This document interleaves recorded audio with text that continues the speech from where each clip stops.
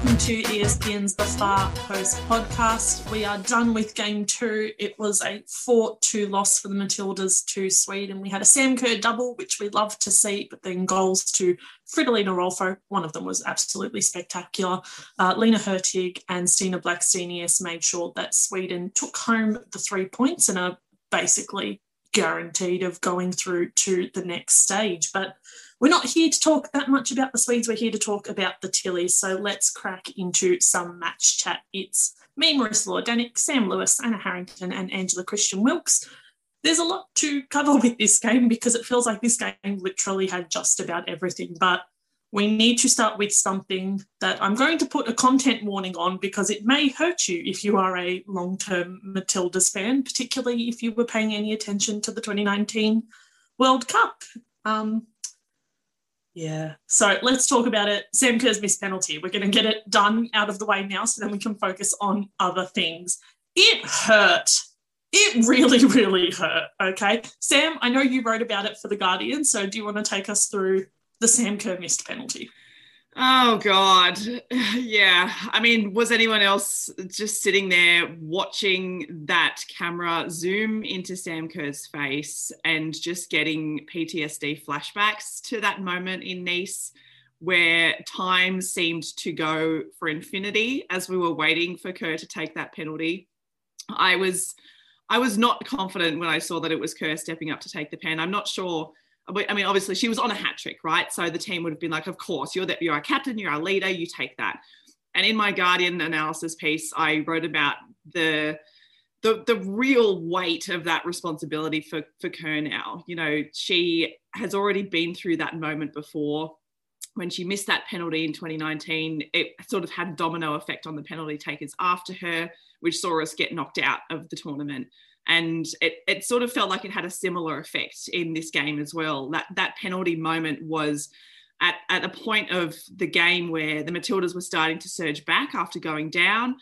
Had Kerr scored, she would have equalised, and I think the game would have turned a little bit, much more into the Matildas' favour, but she missed. And it sort of felt like it was exactly the same sort of draining effect as what it had in 2019, and everything just fell apart from there. And Sweden came back and scored again, and Kerr had that one-on-one opportunity with Hedvig Lindahl sort of towards the end of the match, but she just didn't have the confidence to put that away. You just saw that she didn't believe that she could do it. So yeah, it was like I was sitting there like sort of experiencing another kind of trauma and just going through those memories in my head, because we were all there in that stadium on that night, and we felt the air sucked out of that big cavernous space when she absolutely skied that penalty over the crossbar. So yeah, it wasn't great, but that moment, and I think the result doesn't really befit what I thought was probably the Matildas' best performance under Tony so far,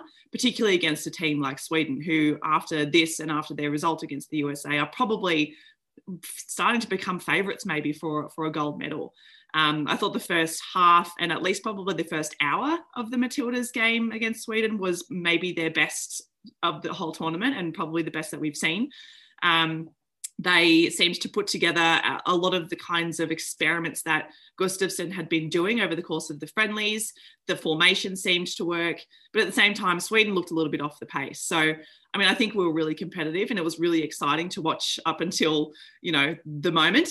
And I think that's a good positive sign that we can take into the USA game. Yeah, it was interesting listening to Tony in the post-match and Kai Simon, who were up in the presser. They were super positive. Like, it was clearly they looked at it as a missed opportunity.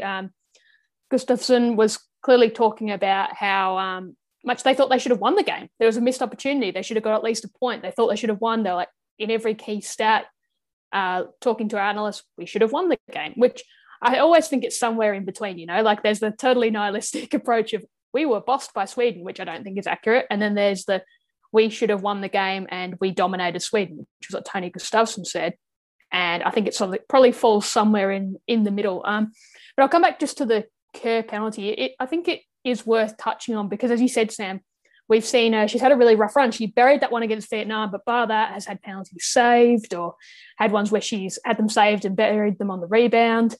It's a difficult one going forward because what approach do you take? We don't have that many experienced penalty takers. I know Emily Van Egmond took them for a while, but then stopped around the Asian Cup. In 2018, we saw Chloe Logarzo miss one against Vietnam. We've seen Kai Simon and Steph Catley take them at club level. Like, there's not a consistent penalty taker or consistent penalty scorer, rather. And I remember even talking about this with Ante Milicic after Chloe Logarzo missed one in Vietnam, and he sort of lamented that not enough of our players were taking them at club level at the time. A lot of our players were playing W League, but W League clubs would have their foreigners, for example, like a Natasha Dowie taking spot kicks, so our players weren't getting enough experience.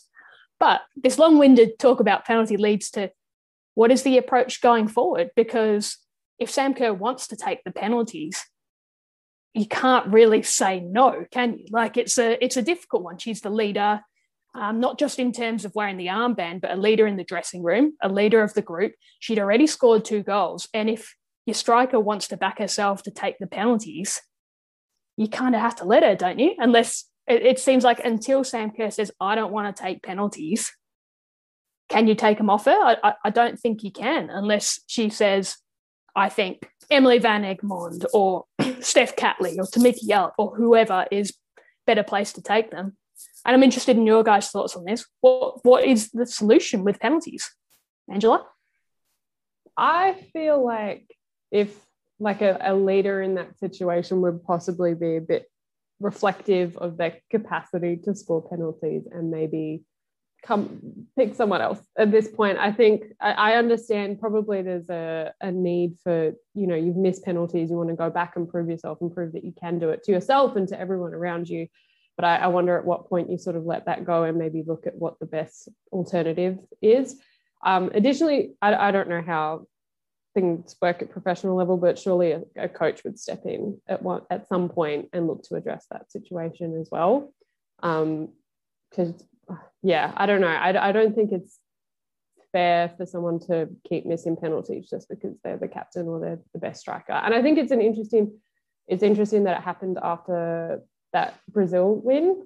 So they won 5-0 over China, and Marta actually gave the penalty to Andressa when she was sitting on a hat trick, and she made a whole thing about it being like, you share this around and it's a team responsibility. And I thought that was interesting. I'm not necessarily overly critical of Sam for taking the penalty, but I think it's just at this point we do need to be looking at other options and working on that, because it's a massive blind spot. Like, that could have tipped the game and changed it in a big way, and it didn't. But yeah, and I also just want to note that I think, Sam, maybe you touched on this, but like Lindahl's save was incredible. She reminded me of do you remember that game Quap? Yeah. QWOP, yes. Oh my God. And you have to you have to use your keyboard to like maneuver all the body parts of the runner. Yes. It looked like she was being controlled by a very competent co-op player. I feel like, again, I'm drawing comparisons to very visual things, but that was an incredible save. But again, it was also not a fantastic pen taken. I feel like I've did it a little bit. I've only had 2 coffees and no water and no food this morning. Great match day prep. But anyway, Sam, what do you think? Do you let Sam take the pens? Well, I mean, sorry to bring men's football into this podcast, but I think back to the final of the recent Euros between England and Italy, and the 3 English penalty takers who all missed or had their penalties saved. Gareth Southgate said after the match that in training, those players were the best penalty takers. They were the ones who were slamming them home. And it's just that because they had them saved on the world stage in front of everybody, it looks like it was a bad choice to put them up in the first place. And so I have to, I think, extend that same perhaps understanding to Kerr in this situation, like maybe in training, because they would obviously be practicing penalties for moments like this, and for when they get to, hopefully if they get to the knockout stages as well and games have to be decided, they would be practicing this. And maybe in those training environments, Kerr is absolutely banging them away and everyone does have a lot of confidence in her. But I think that there still is perhaps something to be said for being able to deliver in a high pressure moment like that. And we are starting to see her struggling to do that. And I do think there needs to be a point at which someone says, okay, we need to make a decision here. We need to choose someone else, perhaps someone who doesn't have the weight of the entire world or of even the entire nation on her shoulders, someone who is able to, you know, consistently do this thing that we are asking them to do, and not make our captain and our leader and someone who is already a fantastic player, probably one of the best players Australia's ever produced, feel like she is not enough in those moments, because I think that she is a big confidence player. And when she has consecutive failures like that we all sit here and talk about and we all deconstruct it, I think that starts to play on the mind a little bit. Yeah, Sam, I like that point about the pressure on Sam Kerr, and it actually relates back to, I was obviously debriefing with a friend of the pod, Tom, last night about this, and we hate bringing up the men's game, but I'm going to do it anyway because it's relevant here. I like the idea of taking the pressure off, and you see in the men's game some of the best penalty takers that I've personally seen in Australian men's football. Miller Jednak, midfielder. Mark Milligan, midfielder / defender. Kevin Muscat, bar one grand final. Like, defender, bangs in penalties, and sometimes that can be exactly the sort of player you need. I will also just mention Kerr's quotes to Channel 7 after, because I think it's only fair to actually see how Sam Kerr reacted to the penalty. She said, "It's just unfortunate. I thought it was actually a really good save. Maybe not the best pen, but that's football. I'm obviously disappointed. I apologise to the girls, but at the end of the day, that's football and I'll bounce back." So yeah, nobody would be feeling it more than Sam Kerr in that moment. And credit to her for fronting up in an interview afterwards, as she did after that loss to Norway at the World Cup. And I do like to lean on that quote from Ante Milicic about, you know, only big players miss penalties because small ones don't take them. But in terms of where to now, clearly it's got to be a conversation that's had with Sam Kerr. If she's apologising for missing a penalty, I imagine she is thinking about that. Whether it's decided that another player takes them going forward, or it's Sam Kerr and she can override these mental demons, clearly there's got to be like a collaborative effort here, and I've got no doubt there will be. And most importantly, I think we've got to have a consistent penalty taker going forward. We've got to decide who it is, and that's just got to be done. This is our penalty taker. Whether it's Emily Van Egmond, whether it's Sam Kerr, whether it's Steph Catley, I could name whatever players that bangs home the penalty. Clearly, we need to have that because we haven't had enough consistency in that space. And as you said before, Sam, when push comes to shove and the big moments come up, we saw it with Miller Jedinak time and time again for the Socceroos. You want to feel confident. You want to, know who's going to step up and take it. I think that actually breeds confidence, knowing that you have a set penalty taker. And you want to feel confident they're going to take it.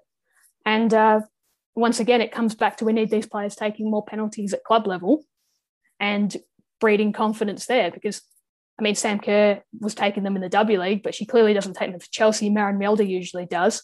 And I don't think many of our players, even when we had that Melbourne City season where they had so many Matildas, it seemed to vary which Matilda was taking pens. There's one game where Kyah Simon and Steph Catley each took one and both missed. Like, we need to get a penalty taker that we know is going to be the one to step up. They're not always going to do the job, but you want to at least know who it is. And I think whether it's Sam Kerr, I don't know, but I think we need some certainty going forward.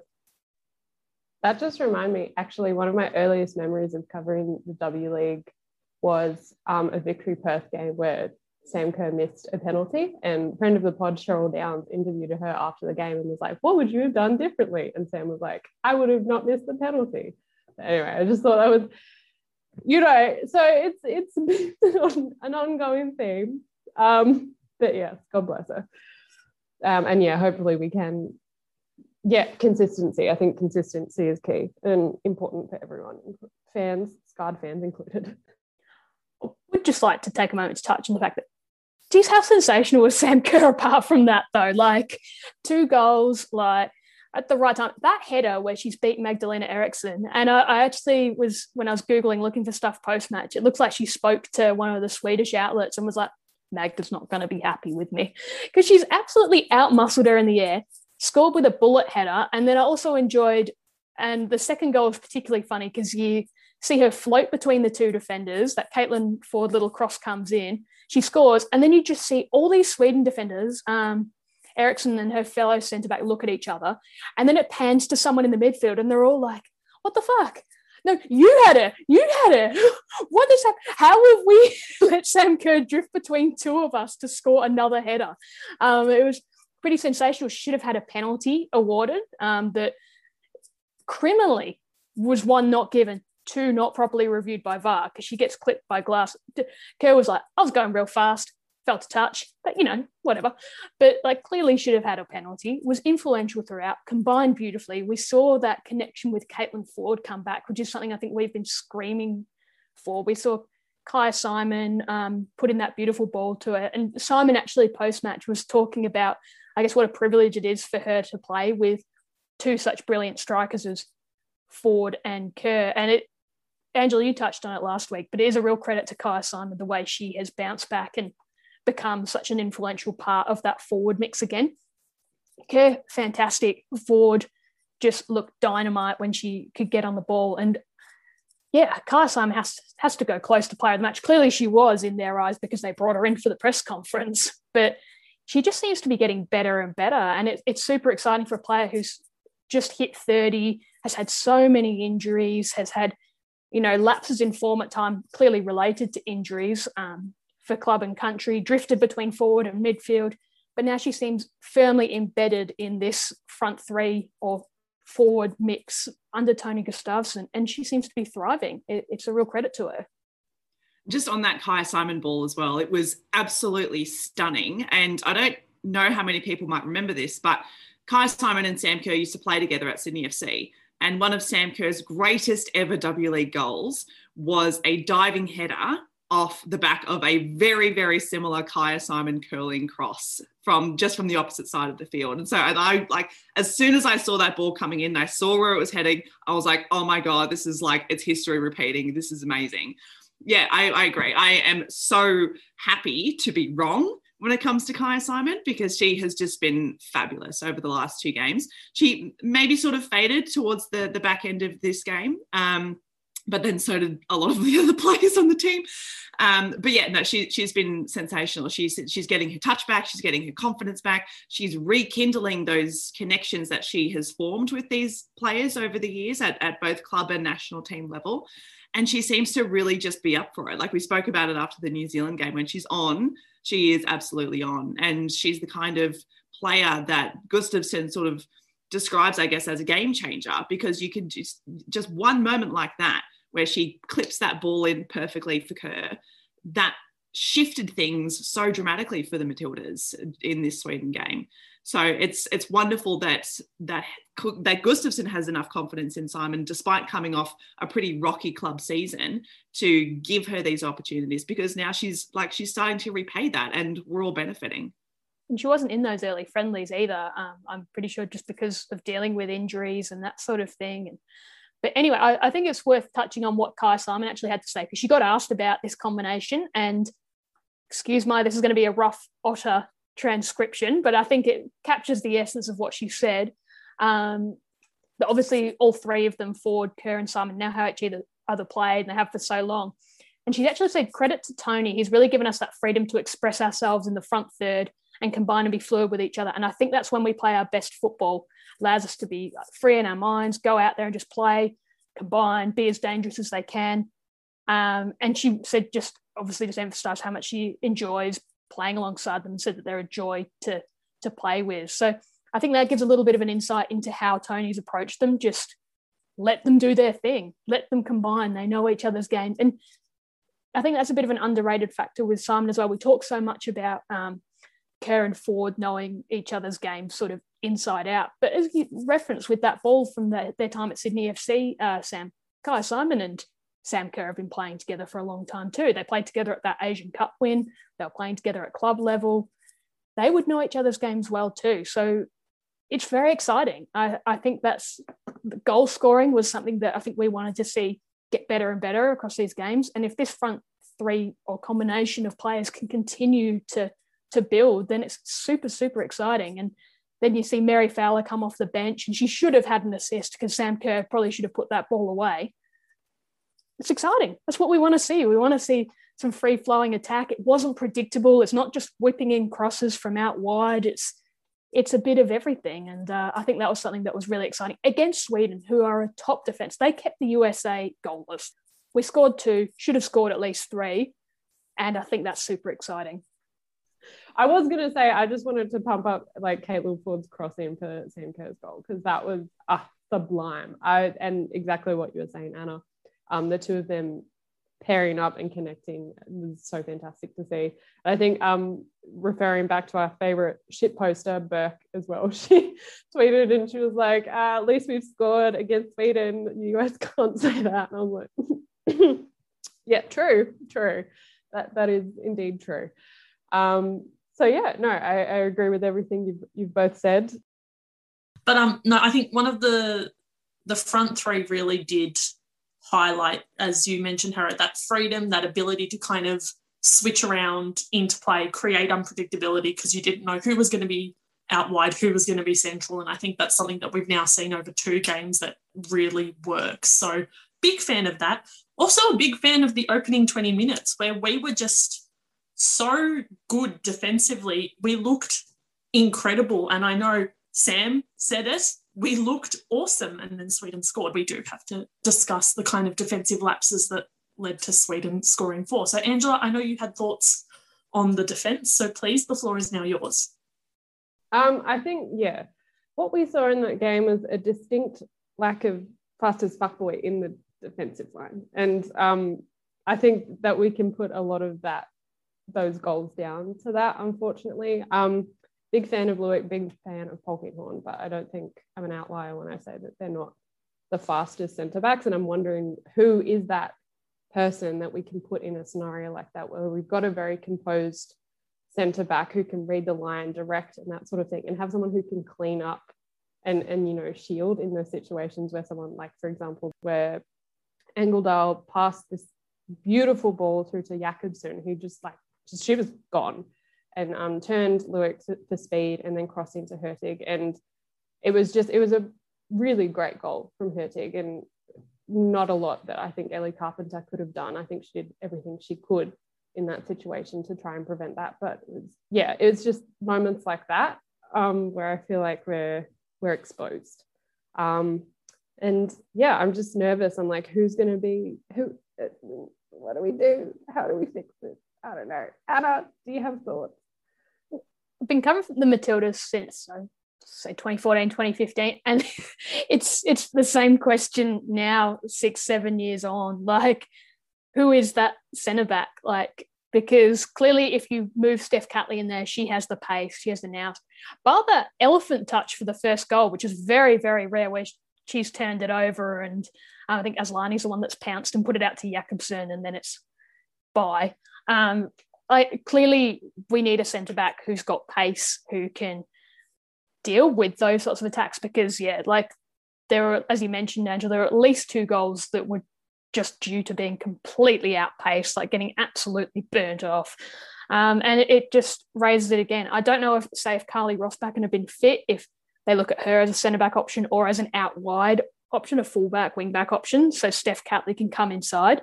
But we saw in those earlier friendlies where it was a lot more defensive, and Catley and Carpenter tucked in more and obviously would have covered things in terms of pace a bit more. But yeah, it is the big hole there. Like, you can't look past it. You can't watch this game and not see that the gaping hole is a centre-back with some speed. As you say, Ivy Lewick, 36 years old, great player on the ball, but lacks height and lacks speed. 2 not so ideal things against Sweden is my thoughts. It's just that glaring hole. And it's like we've talked before about, can Emma Checker step up? She's yet to do so, because she's sort of that centre-back that has some pace and athleticism, can be prone to a clanger, still needs to clearly develop her game.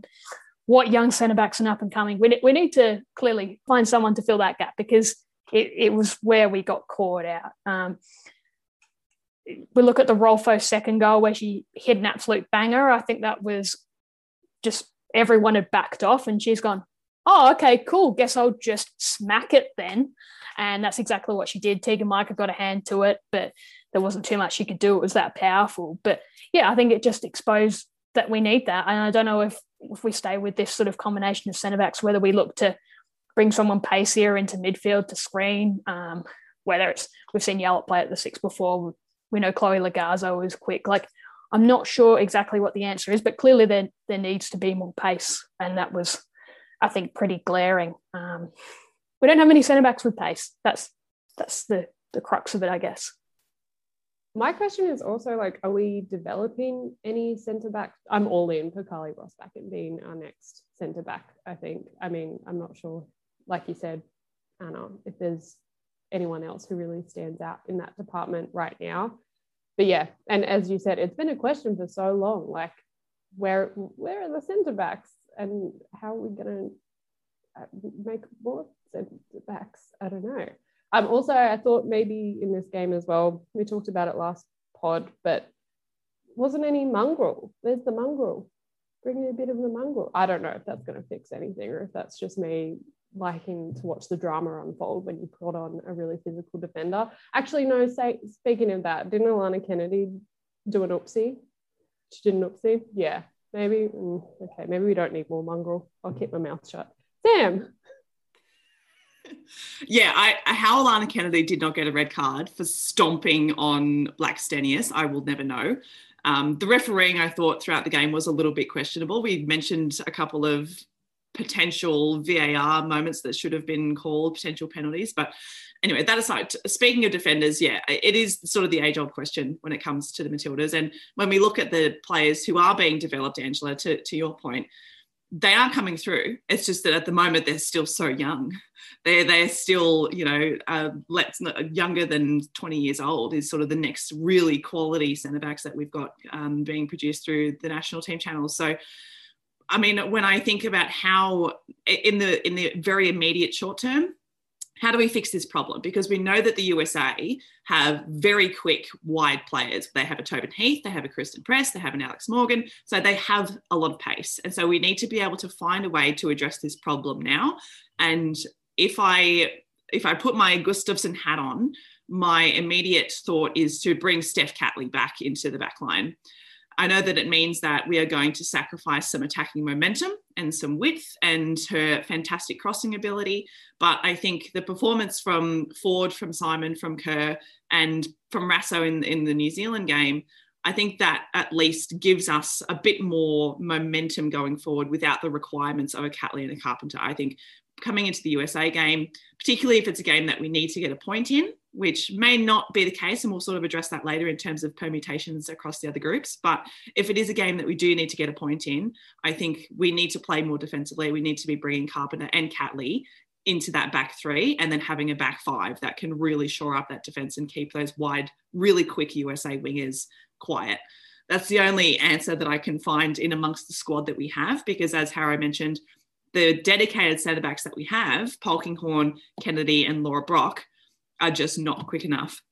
And I love Ivy Luik, but she, I think, is better utilised as a defensive midfielder. And we saw towards the back end of the Sweden game when Australia converted to that back four when Kennedy came on, our midfield was just completely overrun. And we didn't have that screening number 6 there because Van Egmond was already exhausted from having to do so much work in the midfield as well. Cara Cooney-Cross is not really a defensive midfielder. And there was just this huge gap that opened up there. So, yeah, I think there's some interesting tactical decisions that Gustafsson's going to have to make heading into the USA game. But I think the pieces are there. It's just whether or not he's brave enough to use them that way. Agreed, Sam. But he's tested it out already across friendlies, Steph Catley and Ellie Carpenter tucking in, and that's why you do it. I think we talked about this last pod. You test this stuff out so that you can feel confident when you have to implement it. And yeah, it is going to be a bit of robbing Peter to pay Paul, but I think Steph Catley, I feel most confident with as a centre-back. If you're going to have one of them gunning forward, use that Ellie Carpenter engine. I mean, I love Steph Catley's left foot. It's sensational, and she's such a great fullback. But when push comes to shove, I think you've got to have her in the mix of that front three in that back three as the left-sided player. Like, she's quick, she's smart, she plays the ball well. She's not so strong in the air, but that is slightly less of a problem against the USA. You can rely on Polkinghorne and co when, say, a Lindsay Horan drifts forward. And I'm already scared of thinking about these things, but we also need to have someone who can cover those pacier forwards. You mentioned Kristen Press as one that I think is probably the best example, because if they shift her central and we have Ivy Lewick and Claire Polkinghorne, it's, yeah, see ya. It's fast as fuck, boy. And it doesn't end well for us. So I think that's probably where it's going to lie, Sam. And I can see us getting some more midfield cover in there as well, because we know that they have players that love to make those runs. I'd mentioned Horan before. We know that Rose Lavelle can score goals. Like, even when Julie Ertz pushes up into set pieces, she's dangerous with a header as well. So we have to get that combination of smarts, height, strength, and pace. And I think the best way to get that combination is to have Steph Catley there providing a bit of that pace and athleticism to go with, I guess, the more brute force of our other centre backs. And I also be curious to see if Alana Kennedy starts, because I think we are going to need more established centre backs in there, as I mentioned, with all these aerial options. Because I don't want to see Ivy Lewick going toe to toe with Lindsay Horan in an aerial duel. It's just not going to end well for us. Every time you guys are like, we've got to put Steph back, my brain is like, no, but we're having so much fun attacking. No. Anyway, that's how my brain processes things. Also, I'm wondering for you guys, actually, one thing, Anna, I feel like there's been a missed opportunity here. You're usually the one with the number puns, and you haven't made the point that this was a fortuitous scoreline. Fortuitous scoreline. Haha, sorry. That's very good, Angela. I think you've put me out of the job. Damn. Oh. Anyway, there you go. Fortuitous scoreline. I'm interested in you guys' thoughts on player rotates, because this starting 11 was like pretty much the same apart from Micah going in for Lids.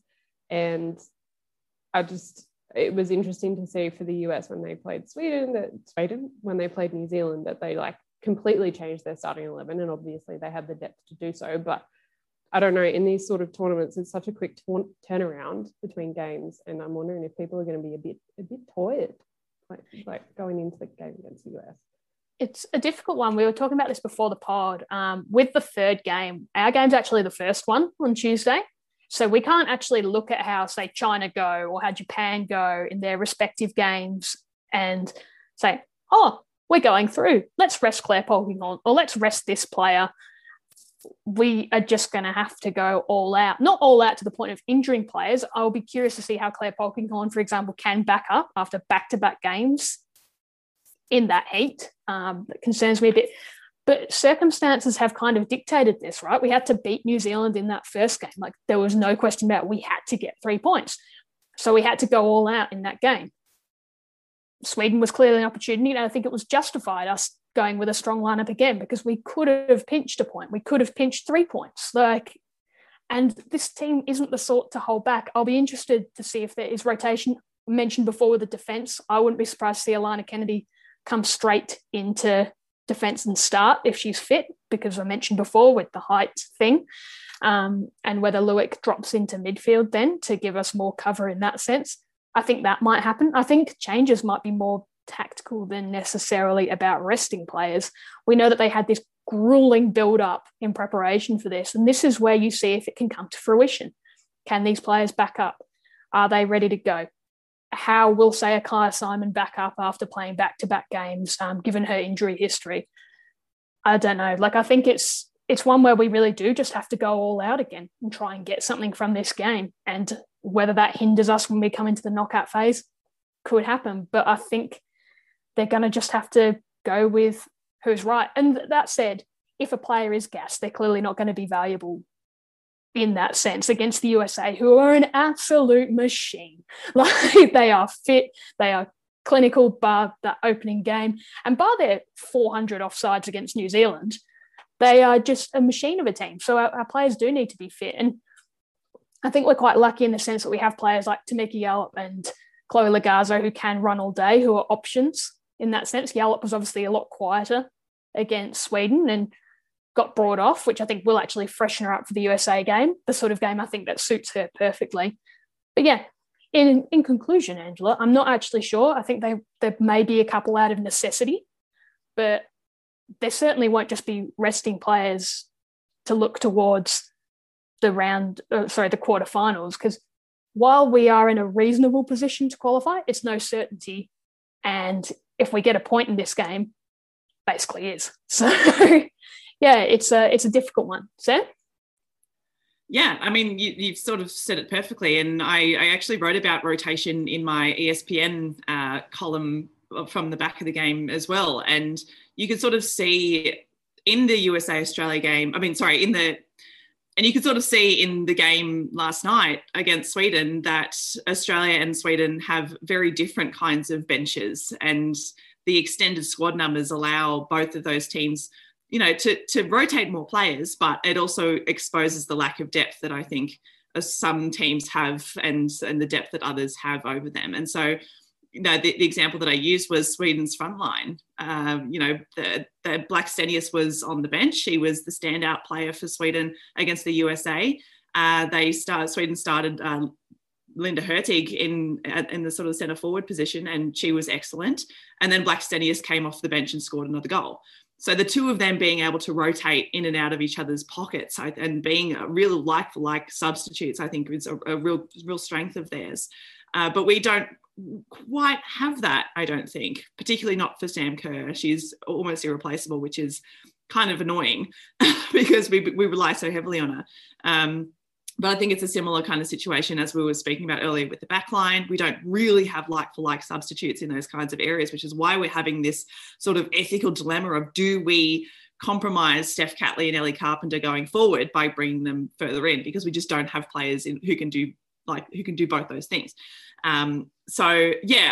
Rotation I think is a big one, and we saw in 2019 that we had a very similar problem. We weren't really able to rotate players in the ways that we wanted to when we had a couple key injuries, and the sort of the depth of the quality and it sort of dropped a little bit. So yeah, I mean, if we do look at the permutations of the table, it's fairly likely that we're going to go through as one of the best third placed teams. The only way in which that would not happen is if China beat the Netherlands or Zambia beat Brazil, which, I mean, anything can happen, right? This is tournament football, but it's kind of unlikely that that's going to be the case. So we will probably go through, and I wonder if that is going to play into Gustafsson's choice of particular kinds of players. I think there are players who did look quite gassed, particularly Ivy Luik. She already runs so much. But against Sweden, I think that she was just running to the ground, and she probably needs a little bit of a rest. So, yeah, I mean, I don't know. This is all speculation at this point. I would like to think that Tony gives some of the players an opportunity to have a bit of a break, because we do, if there is the likelihood that we're going to go through the next round, we also need to think about who we're going to play then, and the kinds of players that we're going to need against those kinds of teams. And at this stage, if we do go through to the quarterfinal, we'll either be playing Great Britain or Canada, two very different teams, two very physical teams that you are going to want to field your best 11 against. And so I wonder if that projected future is going to play into his team selection against the USA. And let's be realistic. We're going into this game where no one is going to expect us to win. Like maybe Australians, because love the Matildas, have high expectations. I've only been in the USA once. They are an incredible team. They hit their straps against New Zealand, banged in heaps of goals, could have banged in more. I don't think people are necessarily expecting us to win. Great if we do. Amazing if we do. We get a point. Fantastic. But the most likely result, you would think, regardless of what lineup we put out, USA probably going to win. Like, that is how you have to look at it, right? If you went on the balance of probabilities, USA win, most likely, then probably a draw, then Australia win. Like, and if we throw everything in and players get injured and players are gassed and we go through, then it's hard luck. If we do the same and then we miss out, that's the way things fall. Like, to an extent, our destiny is in our own hands, but then we are also relying on how other results play out. So it is a difficult one. At the end of the day, you still don't want players getting injured. You don't want to be putting out gas players. I think we both mentioned before, Sam, if you put out Ivy Luik and she is not right, she'll get run off her feet. And that's going to contribute to us losing the game.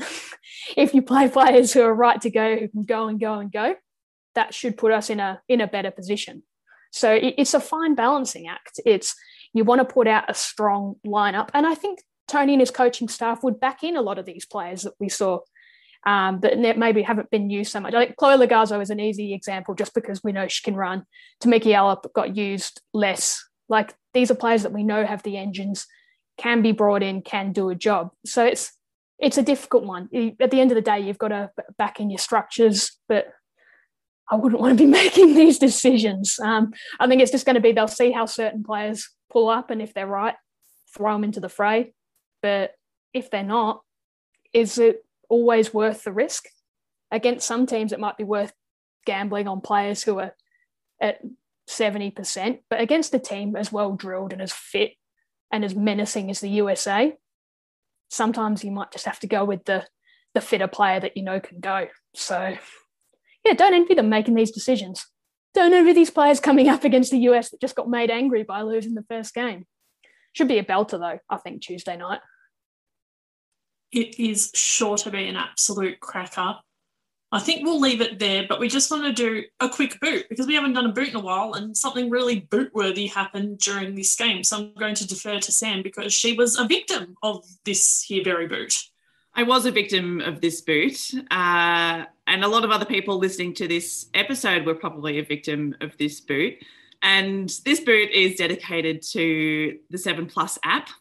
I was watching the game on my laptop, on the desktop version of the app. And just before Sam Kerr scored Australia's first goal, Channel 7 asked us to switch to a different channel. And that was the same case, I think, on the televisions as well, and particularly for Victorians who had to change across 7 2, 7 Mate, and then the OG Channel 7 main channel. And it was to the point where, for me, experiencing already very dodgy, practically theoretical NBN connections at this point, it took me a solid 5 minutes to get the channel back up and running again, because me and the rest of the country were having to do the same thing, to switch from one channel on the app to the other. And obviously Channel 7 servers or whatever couldn't handle it. And so we missed a whole bunch of really important stuff. So that wasn't super fun. And I couldn't help but noticing before the game as well, as people were wanting to watch the other games that had kicked off earlier, there was a lot of confusion trying to navigate the app and trying to find the games that were actually available. There were a couple of times I clicked sort of in various spots thinking that it was going to be there, but it wasn't. So just like it just feels so easy to fix this stuff. Just make your platform easy to navigate, make things easily accessible. People want to watch this stuff, right? Like, after the Australia-New Zealand game, there was a stat that was posted by Football Australia saying 600,000 people watched this game. It was probably more than that, I think. How much was it, Harry? It was 916,000 Australians tuned in. Like, how do you not cater to this massive audience? Sorry to bounce off you here, Sam, but no, please. Nearly 1 million people have tuned in. I know that the Olympics is huge and it wasn't football being the only thing taking centre stage, but the Matildas are, like, clearly, if not one of the most loved teams, playing a huge game, prime time, sort of 6:30 p.m. on a Saturday. Like, just keep it on one channel. Or if you're going to expect people to flick channels, why not have a sort of overlap time? It would literally be like, and here comes the footy, so switch over to 7-2 now because 7 Mate's about to have Melbourne versus the Bulldogs. And then you're on 7-2, like, okay, we're good. Now on to Channel 7. And you're like, why didn't you just pick one of these channels in the first place? Like, just keep it on 7-2 the whole time, or have it on 7 the whole time. Like, I know that they have the news, and obviously we are in Roni time, so that would, you can understand not having it on main channel 7 the whole time. But why not just consistently keep it on 7-2 and give people the option to change over? Oh, it was just very frustrating. And yeah, it was frustrating, as you mentioned earlier, Sam, trying to watch earlier games. We were trying to watch the Chile-Canada game, and we couldn't actually get through till about 35, 40 minutes in. My partner's from Chile, and I think the line was "No es justo," as in it's not fair. We couldn't. No es justo, Channel 7. So it was frustrating. It got fixed, to be fair, and we actually managed to watch all the other games. But I think it's a bit of teething issues with some of the app. But the main issue is the having to switch between channels for that Matildas game. Make it as easy as possible for people to watch this, to let people tune in, to enjoy the game, because people were fanging for it. We were talking pre-pod about how many texts, Sam, we got from friends or family who aren't Matildas nuffies by any means, but were watching because they were the must-watch event. Yeah. Why make it hard? Exactly. Make it as easy as possible. The Matildas are one of your flagship teams. Like if we think across the entire Australian Olympic team, who are the teams that Australia are going to be watching? There's the Matildas, there's the Boomers, there's probably the Olyroos now after they beat Argentina, and maybe a couple of swimmers, right? Like those are our major events. How do you not do everything in your power as a major mainstream channel to maximize that moment, particularly coming up against a team like Sweden, like a team that just beat the USA? Like the narratives wrote themselves, the drama wrote itself there, and it just fizzled out. It's just like, it's another example to me of just the small structural decisions that are made when it comes to women's football that deflates it, that doesn't give it every possible maximum opportunity to be at its best. Like I have to wonder how many people went through what I went through, where I had to struggle to the point where I had to watch the stream on my phone because I couldn't get on my laptop anymore. And people probably just like turned off because they were like, oh, well, I can't get through 2 or 3 minutes of trying. Like, oh, fuck it, let's just watch something else. Right? Like that's where you lose viewers. That's where you lose numbers. And we can't have that, particularly not the way that the game continued to roll on. Like it was a really exciting game for neutral fans. So yeah, it was frustrating, but also I need to sort of temper my frustrations a little bit and keep it in context, which is that when I think back to being a young women's football fan back in the day, the only way that I could watch games was to find an illegal live stream on some dodgy website that probably infected my computer with viruses. And that was all that I could do. And it was probably in a language that I couldn't understand as well. So the fact that we do have games that are this accessible, that are this visible is amazing. And Channel 7 have done as well as they could, I guess, in the circumstances to bring that to us. So in that sense, it's a bit of a storm in a teacup, but, there's always more that can be done. That's very like when you speak to women's footballers, how they're like, we pioneered and we suffered, so you didn't have to. It's sort of like as fans, we went through the same thing. We've done all this so it can be better. I downloaded so much accidental porn for you to be here. Oh my God. I watched a stream from someone's phone filming a laptop so you could watch in HD. Oh my God. I literally can't follow that up. So I'm going to say a boot, but a contextual boot. And as always, we like to end things on a positive. And I think just across football, there is currently no bigger positive than the news that Rebecca Stott is in complete remission from her cancer diagnosis. So we are absolutely stoked to hear that. It was announced only a day or two ago. It was mentioned during the broadcast of the New Zealand USA game, and it's so good. So congrats to Stotty for being in remission. It's just the absolute best news. And the best thing was she told Steph Catley just before Australia played, and she said, I told Steph, and she was wrapped, and then she went out and was the best player on the park. So that's very sweet. How good. So good. So good. But yes, that's another episode done from us. We will have a preview with a special guest from the USA out very, very shortly as well to preview that game, which will be Tuesday, 6 p.m. Australian Eastern Standard Time. On what channel?